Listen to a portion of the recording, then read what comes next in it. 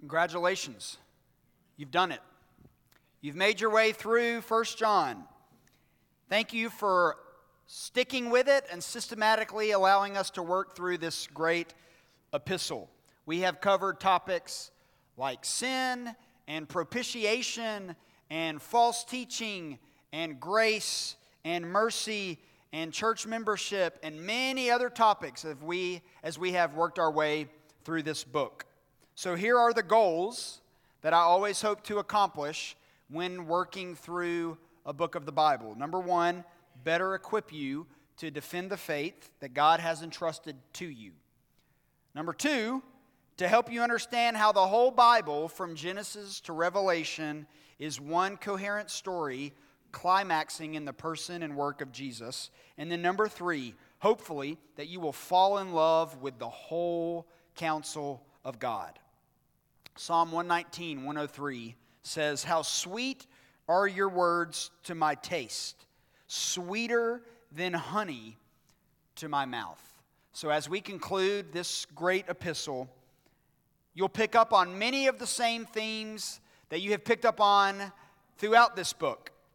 But number four, we're going to learn, not number four, there are four things that we're going to learn today as we kind of put a bow on this book. Number one, Christians have victory in Christ. Number two, their origin is in Christ. Number three, they have understanding in Christ. And number four, truth in Christ. Victory in Christ, origin in Christ, understanding in Christ, and truth in Christ. Number one, victory in Christ. All of these points today come with the word know attached to them. K-N-O-W. Christians can know that they have victory in Christ. Look at verse 18. We know that everyone who has been born of God does not keep on sinning. Now, taking the context, which you should be an expert on at this point, of the whole letter into account, we know that John is not teaching that Christians will not have sin in their life. In fact, that's the main reason he wrote the epistle, is that there were false teachers claiming that they did not have sin once they were in Christ. 1 John 1:8, the very first chapter of the book. If we say we have no sin, John says, we deceive ourselves and the truth is not in us. So is John contradicting himself here? No. He means that Christians will not live in unrepentant, persistent, habitual sin. There are going to be seasons of sin in the life of every believer. I've already had to confess my sin even since I've been here this morning. So we know that believers sin. What John is talking about is a perpetual, unrepentant, habitual inclination towards sin. While there might be periods of sin in our lives, eventually a brother or sister in Christ will come face to face with that sin and turn away from it in repentance. John makes it clear in this letter that he is talking about persistent and unrepentant sin, which is not a characteristic of a follower of Christ. In fact, it would actually describe someone who has not been born again. R.C. Sproul often talked about that born again is actually a redundant phrase. We often use that term to distinguish between those who are truly saved and maybe cultural Christians or nominal Christians. But he is right, the term born again Christian is redundant because no one is a Christian unless they are born again. The only way a person can be a Christian is through the act of regeneration where a person's faith, or their heart rather, has been softened to the gospel and they respond to that gospel call in repentance and faith. So once in Christ, you are no longer labeled by your sin, but you're labeled by the righteousness of Christ in you. This is why John can say, we can know that everyone born of God does not keep on sinning. That's why he can say that. Because if you're in Christ, you now have the righteousness of Christ in you. And you are no longer characterized or labeled primarily by your sin. But John also mentions here that Christians have protection from the evil one. The word for protection that John uses here, it's the same word that we use for keeps. So in the previous 6 occurrences of that verb used in 1 John, it's talking about keeping the commandments. But here, it's talking about Jesus keeping us, in other words, protecting us as his sheep. So when I say that Christians have victory in Christ, this is what I mean. That he keeps us. He protects us from the evil one. It doesn't mean we won't have sorrow. It doesn't mean we won't have affliction or trials or even sin. That is not the victory that John is talking about here. You know the classic hymn, Victory in Jesus, written in 1939. That hymn is not about avoiding hardship. It's not about avoiding sorrow or affliction or trials. Here's what it says. He sought me and bought me with his redeeming blood. He plunged me to victory beneath the cleansing flood. In the hymn and in 1 John, victory is solely related to what Christ has accomplished in his death and in his resurrection. Christians, we have victory in Christ because of the blood he shed for us. We don't have victory in Christ because of anything that we have done. And we don't have victory in Christ in a way that would mean that we're guaranteed health and wealth in this life. Here is ultimately what victory in Christ means. Who shall separate us from the love of Christ?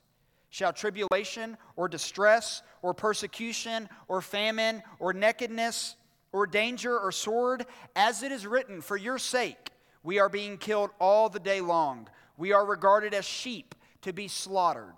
No, in all these things we are more than conquerors through him who loved us. For I am sure that neither death nor life, nor angels nor rulers, nor things present, nor things to come, nor powers, nor height, nor depth, nor anything else in all creation will be able to separate us from the love of God in Christ Jesus our Lord. That is the victory that Christians have in Christ. As the true believers in 1 John were being protected against the false teachers that were spewing heretical doctrine, so we, as brothers and sisters in Christ, as we wage war against the flesh and Satan, who will throw fiery darts at us, we have protection and victory in Christ. He will keep us till the end. Number 2, our origin is in Christ.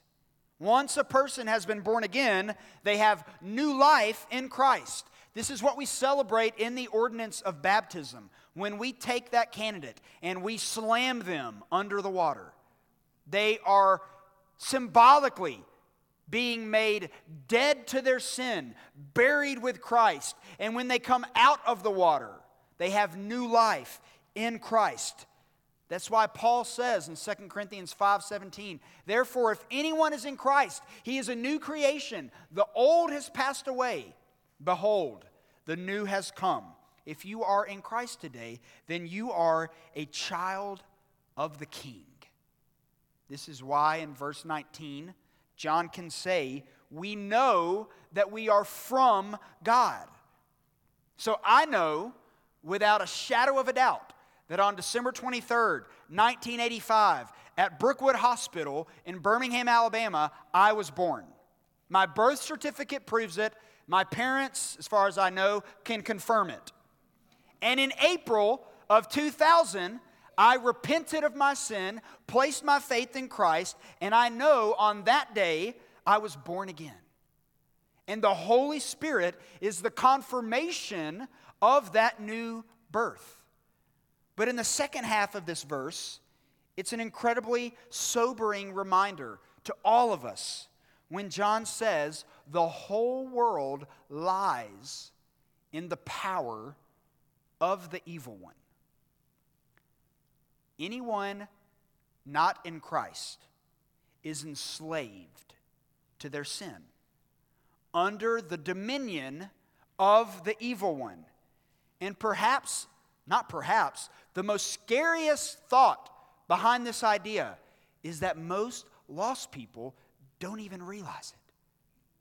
They don't think that they're enslaved to their sin. Most lost people, even that we know, they have jobs, they have families, they have money, they have possessions, and they have happiness. So in their minds, they think God must be pleased with them because He's obviously blessing them in all of these ways. They must be okay with God, or else everything in their life would not go correctly for them. And this is exactly how Satan deceives.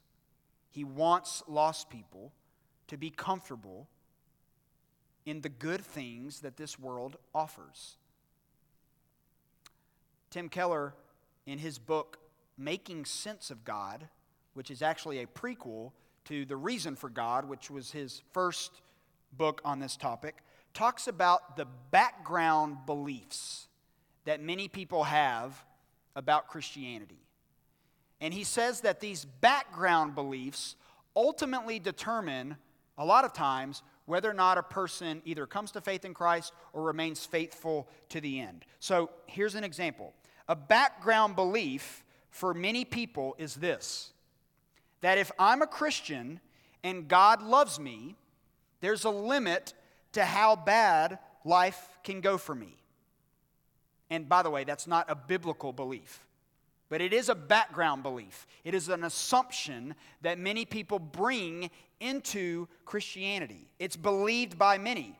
In addition, oftentimes Christians have this background belief: that all non-believers are more selfish and unhappy than believers.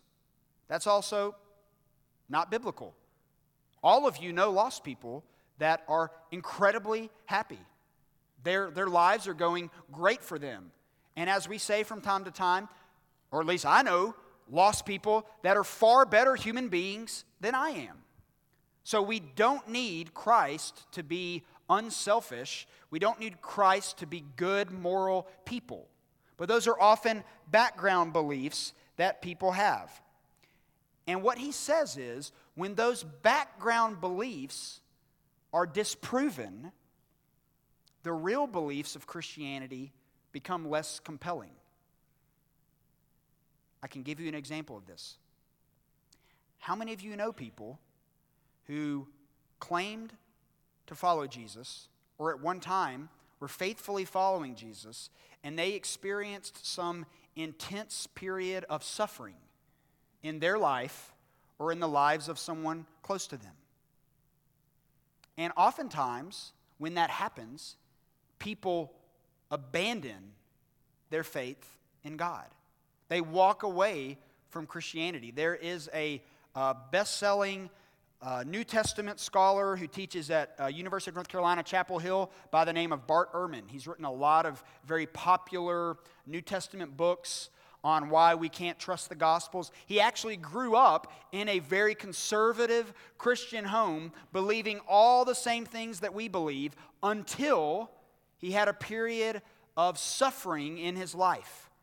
Someone close to him got very sick or something along those lines. And now he doesn't believe in Christianity. So he allowed that background belief to inform his understanding of Christianity. So what I'm saying is, the only way to pierce the darkness with the light of Christ is to be very clear in what the gospel teaches and what it doesn't teach. So as best as we are able, we want to communicate the orthodox truths of Christianity and clear up any misconceptions. Like, if you come and follow Jesus, everything in your life will be grand. Because that's not true.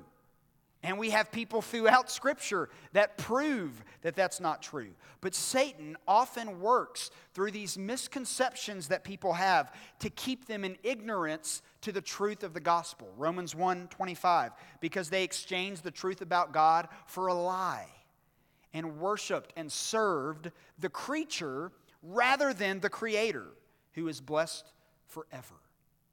So, we want to understand that ultimately, if you are in Christ, your origin is in Christ, not in your circumstances, but what Christ has accomplished in his death and in his resurrection. Number 3, we have understanding in Christ. John begins verse 20 with referencing that Jesus has come in the flesh. This is not a surprise. Of course, John would reference this because that's the whole reason he wrote the book. Because the false teachers were claiming that Jesus did not come as God in the flesh. Historically, Jesus came and he lived amongst people like you and me. No one disputes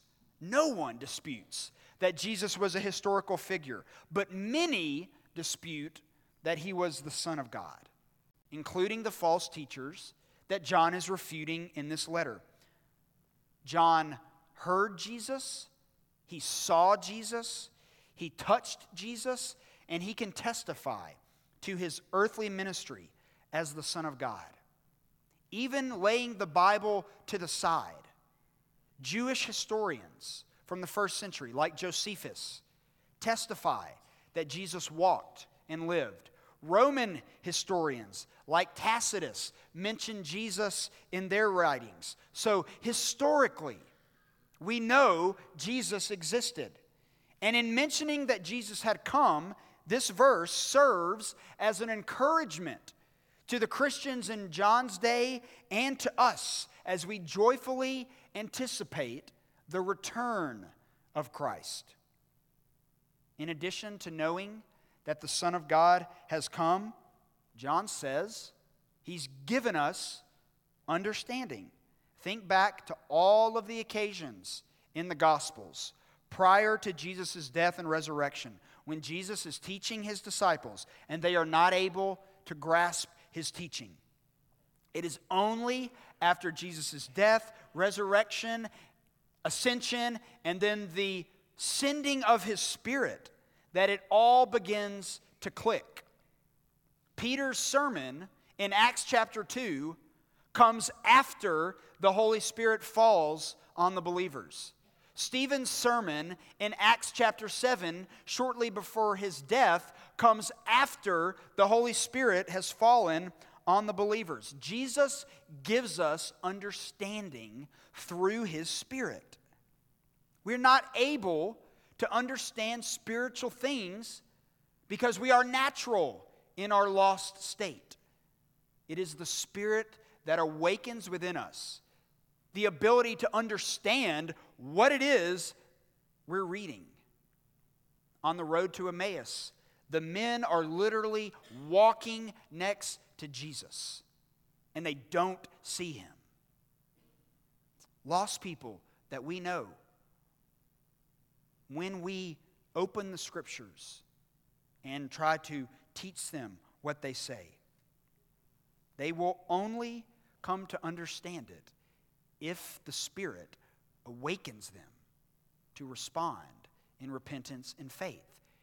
We could be the most persuasive people on the planet, and if the Holy Spirit is not at work in that individual's life, it will go right over their heads, which is why we faithfully want to pray for our lost friends and pray that the Spirit would awaken their hearts and minds to what it is that we're sharing with them. As I read the Scriptures daily, I only understand them because of Christ, through his Spirit in me. It is His Spirit that opens up my eyes to see the beauty and the significance of what it is that I'm reading. And it is only through Christ that I'm made aware of my sinfulness before a holy God. I only have understanding in Christ.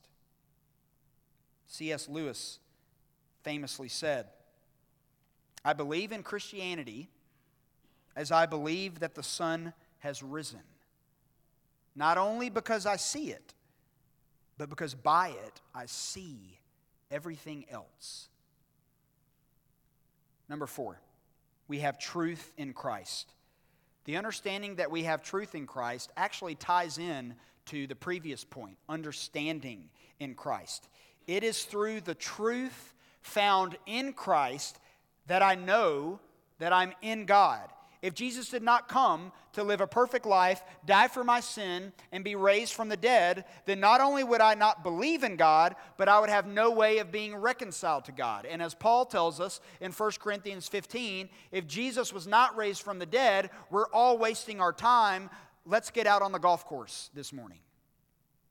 But you're here because you do believe that Jesus was raised from the dead. God the Father, God the Son, and God the Holy Spirit are true. Each person of the Trinity is fully God, and yet there is one God. In our post-Christian context in which we live, where truth is relative, we cling to the truth found in Christ. He has remained faithful and true to every promise that He has ever made. I was reminded in my Bible reading just this past week in Deuteronomy chapter 4, when Moses appeals to the people of Israel to know that Yahweh is the one true God. He says this, "Did any people ever hear the voice of a God speaking out of the midst of the fire, as you have heard, and still live?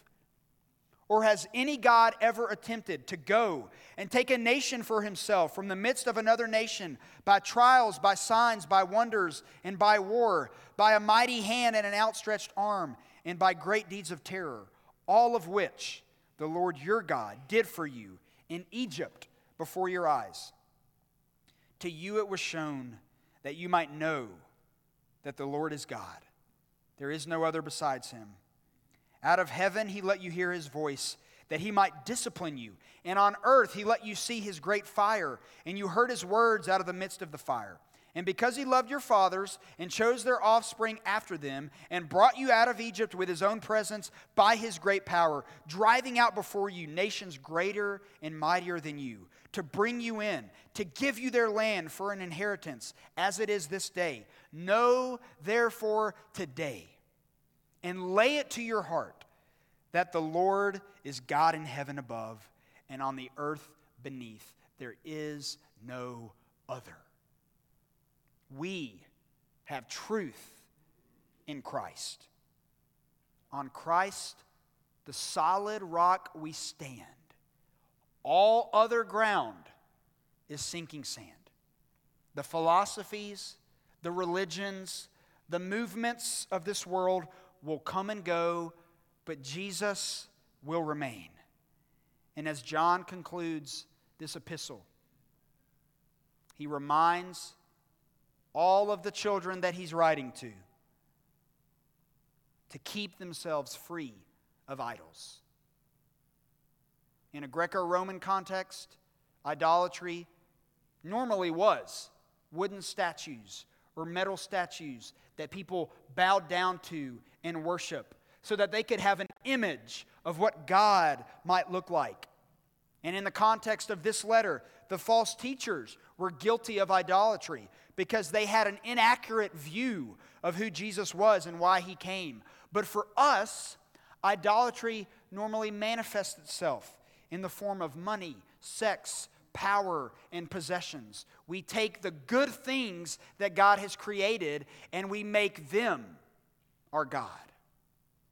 And John sends one final reminder to his children, spiritual children, to avoid idolatry. So, as we conclude this book, I want to give you 3 big principles 3 takeaways that you can store away in your mind and heart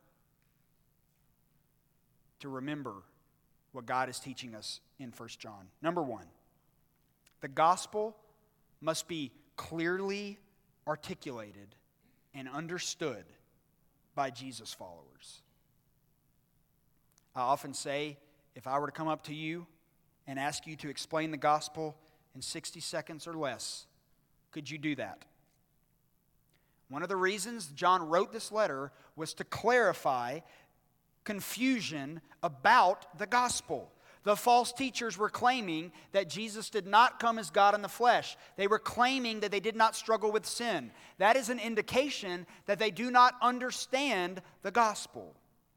Those beliefs are a denial of the truth of the gospel. So number 1, the gospel must be clearly articulated and understood by Jesus' followers. Number 2, love for God detached from love for neighbor is not Christianity. Whether that be your brothers and sisters in Christ or lost people, love for God detached from love for neighbor is not Christianity. The false teachers to which John was refuting were claiming all of this new knowledge about God, but they were pulling away the Christians from the bride of Christ to come and join their team. So they claimed to love God, but by pulling the true Christians away from the church, they showed that they did not actually love their brothers and sisters in Christ.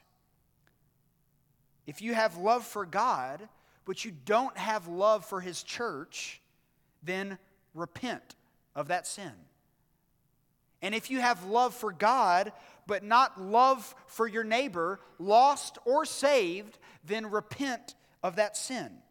Love for God detached from love for neighbor is not Christianity. Number 3, beware of false teaching.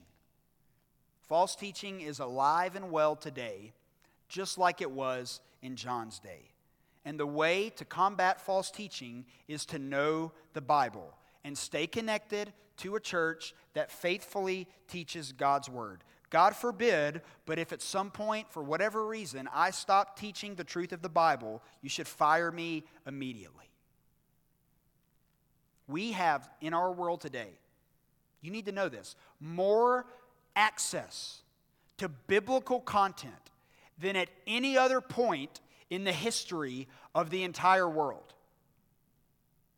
But at the same time, that means that we also have access to very, very bad Bible teaching, false gospel teaching, heretical teaching, like what John is refuting in this letter. So, beware of false teaching.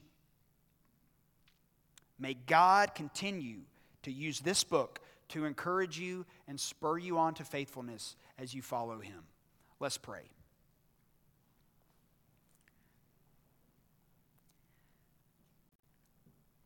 God, we thank you for the boldness and the clarity with which John wrote this great letter. And may we not just have all this knowledge about this letter, but may it be used in our hearts to transform us and to make us more into your image. Help us to faithfully know what it is we believe and to cling to the truth of the gospel.